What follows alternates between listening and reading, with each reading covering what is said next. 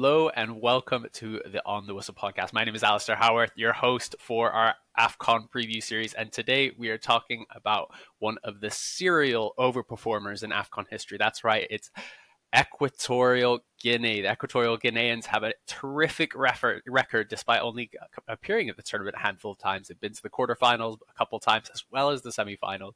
And here to tell us why and give us the secret to their success is former Nzalang Nacional player Alberto Ediojo Awono, who is now turned a pundit and commentator. And he shares with us why he thinks Equatorial Guinea could do it again and get to the quarterfinals despite being in such a tough group.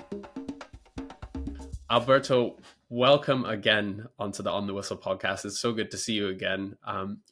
In preparation for this podcast, I was listening back to our preview for the last AFCON when we spoke, and it was so interesting because hearing what you were saying about, this was the first time Equatorial Guinea had qualified for a tournament and had, done so well just to be there, and you're like talking about, maybe we can just sneak into third place if we beat Sierra Leone, and then you go and have this brilliant tournament where you reach the quarterfinals. I mean, my first question has to be just simply how does Equatorial Guinea do it? You're one of the smallest countries on the continent. I think only Comoros and Cape Verde are smaller countries who qualified for the AFCON.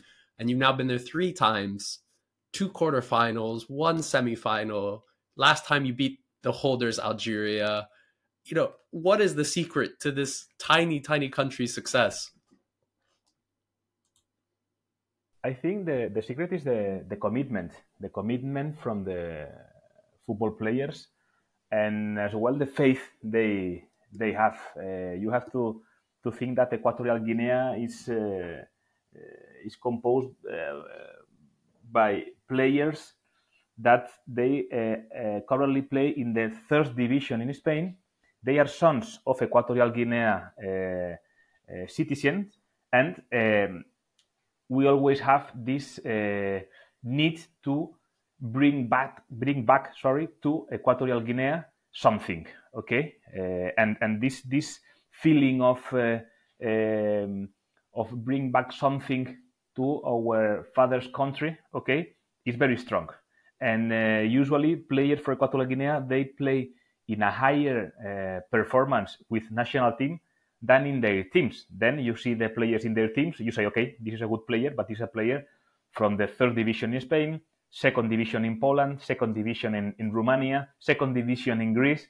But when they play together, defending this national anthem or this T-shirt, obviously this performance increase to a high level.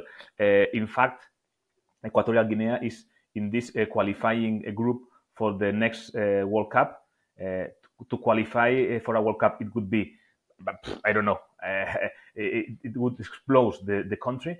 But Equatorial Guinea has won both games they've played. Obviously, we have Tunisia. Okay, it's our big enemy in this qualifying, but only the possibility or the chance to qualify to a World Cup, it talks very well of the evolution, okay, of the Equatorial Guinea national team. But I would like to put the emphasis in most of the players, they are sons of Equatorial Guinea people, okay, or most of them born already in Spain or born in Equatorial Guinea, but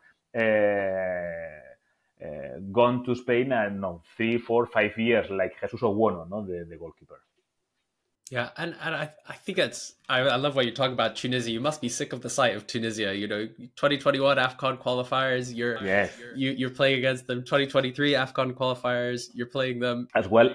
We have a very important match. I would say it's the most important game in Equatorial Guinea history. It's the quarterfinal, the last 8 in World Cup 2015. When Equatorial Guinea we beat Tunisia with a Javier Balboa incredible goal from a free kick, and this is remembered like, I don't know, the biggest game in Equatorial Guinea, because to beat Tunisia in the extra time with a great goal as Javier Balboa could score, so this rivalry, this enemy feeling we have with Tunisia is already a pride for the country, because nobody could think that Equatorial Guinea can beat Tunisia or even can compete against Tunisia, I don't know, 15 or 20 years ago. No? So it is, as I said before, it explains how Equatorial Guinea is growing in their national team. And I wanted to talk, I think Tunisia is a good example of, like you said, of the way Equatorial Guinea has developed, because obviously you have the last AFCON, 2021 AFCON, the first you qualify for, you're in Tunisia's group, but they beat you both times. You scrape through in such dramatic fashion. You have I think 3 goals in the last 90 plus minutes. These dramatic wins against Libya and Tanzania. But then this qualifying for 2023 AFCON is the exact opposite. Is as comfortable as you get. You both you and Tunisia end up on 13 points. They beat you, you beat them. You both are 9 points clear of the next team. Does this point to how the team has developed in the last years? Because obviously, if I look at the players, it's almost the exact same team. I think, in fact, I looked at the starting 11 in your quarterfinal loss to Senegal and the starting 11 in your last game against Namibia or Liberia, and it's the exact same bar one change. I think Boulia was playing in the quarterfinals and he wasn't playing. I think Bikoro was starting, but of course Bikoro was part of the team in the 2021 AFCON. So how has this team changed from the last AFCON despite the players being the same? Have you seen development in the team? I was talking for an interview to Jesus Ogueno recently, I don't know, maybe 1 month ago, and he said, we at home, we are unbeatable at home, invincible at home. We start our games in Malabo or Bata, and we know nobody can beat us at home. So this mentality, this mindset, it's very important. You believe that here in my house you cannot win the match. So you can start to build your qualify winning your home matches. So they are very comfortable, very very self-confident. At home, it's a team that wins their matches. Maybe 1-0. Emilio Ensue goal. This is the the formula, okay, the success formula for Equatorial Guinea. But this mindset has changed. I think it's something here in the head. We can beat no matter the team at home, no. And then obviously if you go away and you play 3 matches away in a qualifying group, and you take 4 points and you take your 9 or 7 at home, obviously you go ahead, no. So I think it's more thing of mindset. You have to consider that in the Equatorial Guinea Federation there are problems with the payments, problems with the organization. Even the players went and they read a statement, okay, complaining about the situation, and even talking about that maybe they will not play if the things are not improving. It's something very something that happens a lot in this Central Africa. Okay, it's not only for Equatorial Guinea, but players, they go there.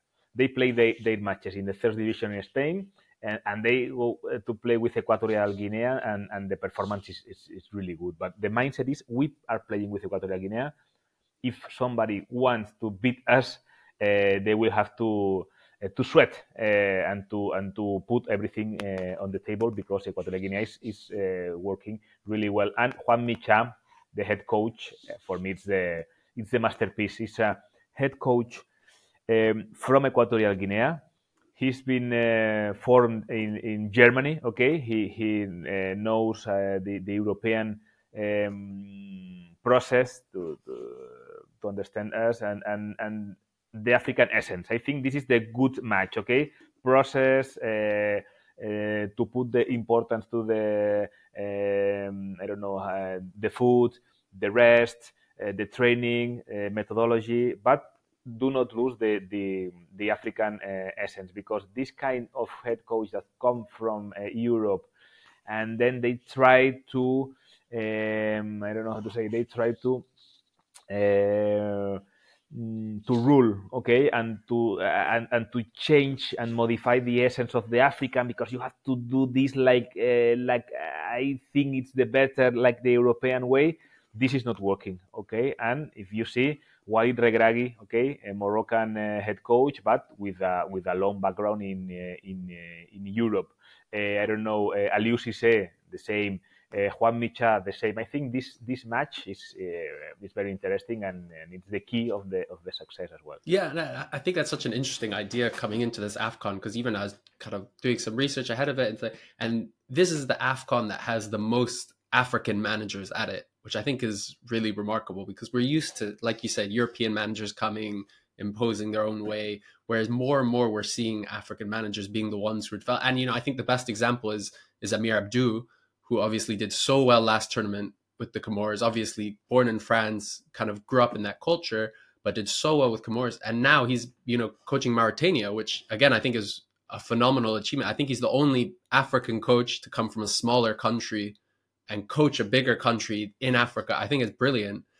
And kind of, I wanted to talk about Juan Micha, because obviously last time, ahead of the last AFCON, there was this sense that he, is, like you said, I think you called him a local hero, kind of this idea that, oh yeah, he's one of us. He's not one of the foreign European coaches. He's been a part of the federation for almost a decade. What is the perception of him now, that not only is he a local guy, but he's actually been really successful? He's taken you to back-to-back AFCONs. He did so well at the last tournament. What do you think about him makes him kind of so good with this team? He has the respect of everyone there in Equatorial Guinea, and all of the Equatorial Guinean people that we are out of the country, because when he arrived, we all thought, okay, he will be, I don't know, in a short period. Meanwhile, the federation can pay or can solve, okay, the situation with the other national or former national head coaches. And when we find another one, maybe Juan Micha will go back, okay, to other issues, and we will have here this new manager, okay, with more glamour, okay. If I don't know if I explain well. So, but he has won the respect, okay. He's one of us, but not only is there because he's one of us. He's there because he's a great coach, and besides that, is one of us, okay. It's a plus. It's an extra, okay. And this is very important. And he has achieved something very very important, that he has the respect of people, but he has the respect of the players, okay. All players have achieved big things with him, and they think, okay, I am a player from, as I said before, second division in Romania, second division in Poland, second division in Greece, third division in Spain. But when I go with Equatorial Guinea, this is my glory moment, okay? And I have achieved something very interesting with Juan Micha in the bench. And I, like a player, I have some, I don't know how to say, I have something to give back to him. I feel the responsibility, okay? I have the responsibility of give him back the confidence Juan Micha has put on these players, no? So this is, I think, the dynamic, how is it working, and the respect is maximum, no? When Juan Micha says something, everything is there. You have to think that, for example, Rodolfo Bodipo is, I don't know if Rodolfo Bodipo is the best Equatorial Guinea player in history. I mean, he has played for Deportivo La Coruña, Racing de Santander, Recreativo de Huelva, a lot of teams in first division. Maybe with Benjamín Zarandona, no, I would say both are there. Obviously, Javier Balboa, my brother Juvenal, but Bodipo is a great player, and very remembered as well in La Coruña with Deportivo. He has been training on the under 23 of the Olympic generation, and has been very close. And in a normal situation, this big name like Rodolfo Bodipo, bam, he could go for the national team, the first one, okay?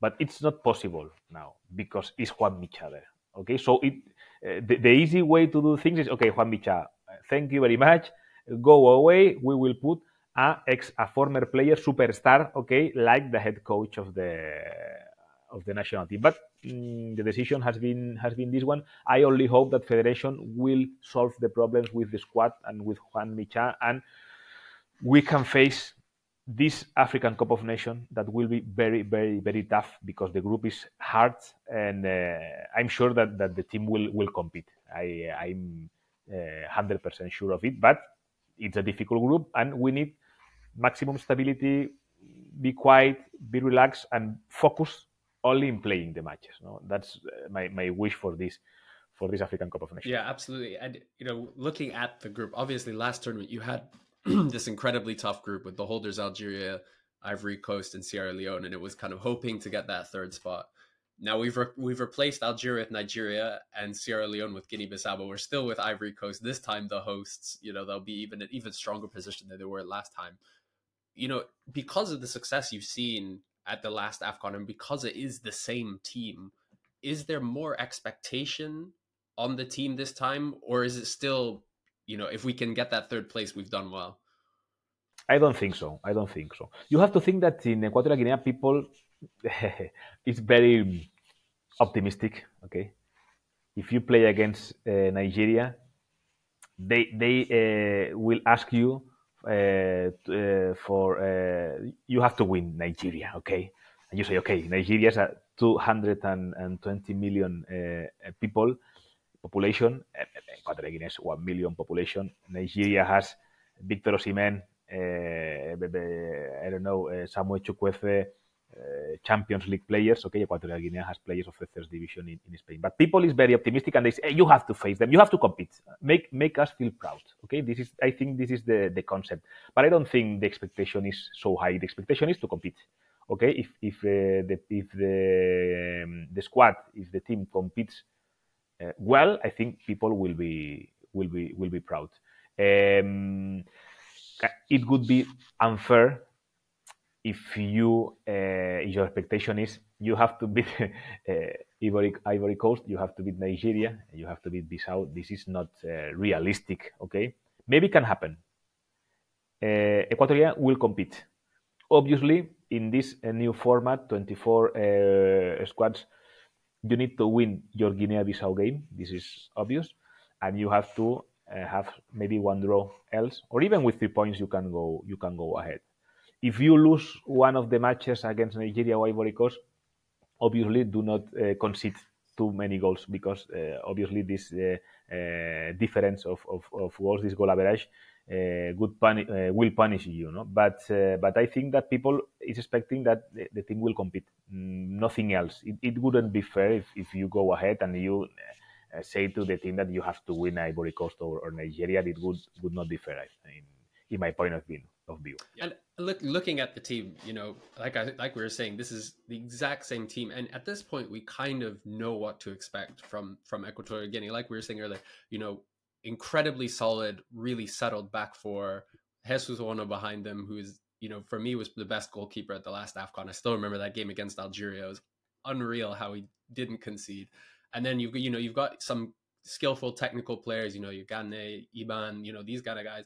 But eventually you'll score because you'll get a free kick or a cross, and Emilio Nsue will header it in. I have to ask about Nsue, because obviously in Spain and in England, he's known as this middling right back, very average player. And even now, like you said, I think last AFCON, he didn't even have a club. But now he's playing in third division of Spain. But he's still doing it. The last World Cup qualifiers, you score 2 goals, you win twice, 1-0. Both times it's him. How is he seen? We were talking about players like Bodipo, your brother, Balboa. Where is Nsue in all of this? How is he seen as the man? He's already a legend. We can talk about the quality of the players out of the national team. Then we can put Benjamin Zarandona, Jairo Balboa on the top. Obviously, Rodolfo Bodipo on the top. But the performance with the national team, Emilio Nsue, it's a pure legend. It's a legend. He's a former player of the Spanish national team from under 15 to under 21. When Olympic Games went to London 2012, he got out of the squad. Okay, he didn't expect that. He expected to be there. he was a striker. Bojan Kerkic, Emilio Nsue, they were the strikers of the team. He got out, and then he thought, okay, if I am not in the Spain project, okay, I will hack this Equatorial Guinea African project. So let's do it, okay. And he has something very special when he talks. Everybody's listening. He's calm. Every time there is a problem, all players look at Emilio Nsue in a difficult situation. What would Emilio Nsue do in this situation? Then, so it's like something spiritual, I would say.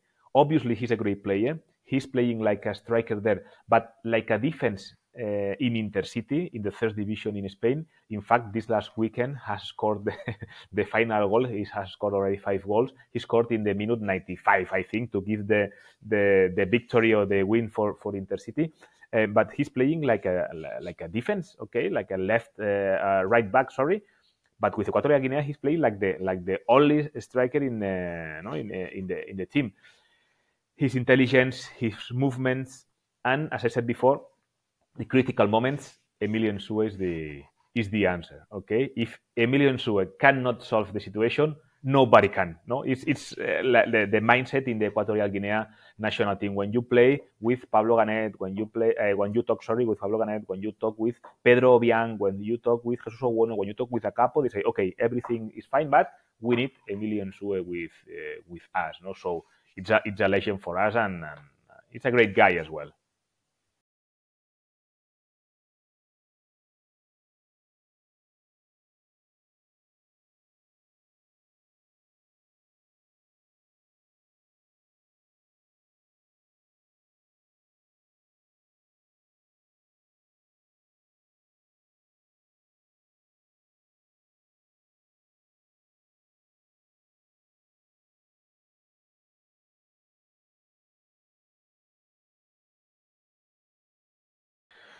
Who would be the best player?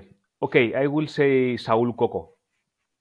Saul Coco is already very important player with Unión Deportiva Las Palmas. Unión Deportiva Las Palmas, I think it's ranked in the 7th position, 8th position in Spain. He's always in the starting 11, like a center back, and I will say Saul Coco. Okay, and then we've talked about how settled and mature this team is. Who is the youngster, the young gun to watch coming into this AFCON? Oof, the young one. This is a great question. I would like to see more to Alex Balboa in the midfield. He's now in Huesca. He comes from Deportivo Alavés and now he's in Huesca in the second division.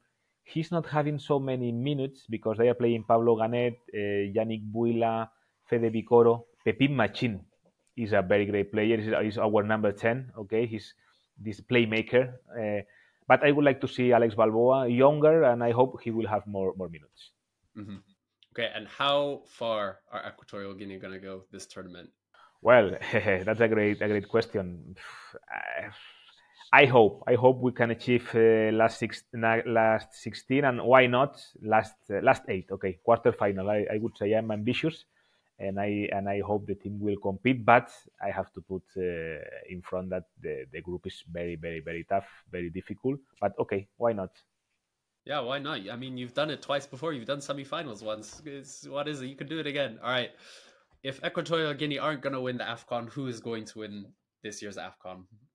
I think Morocco is it's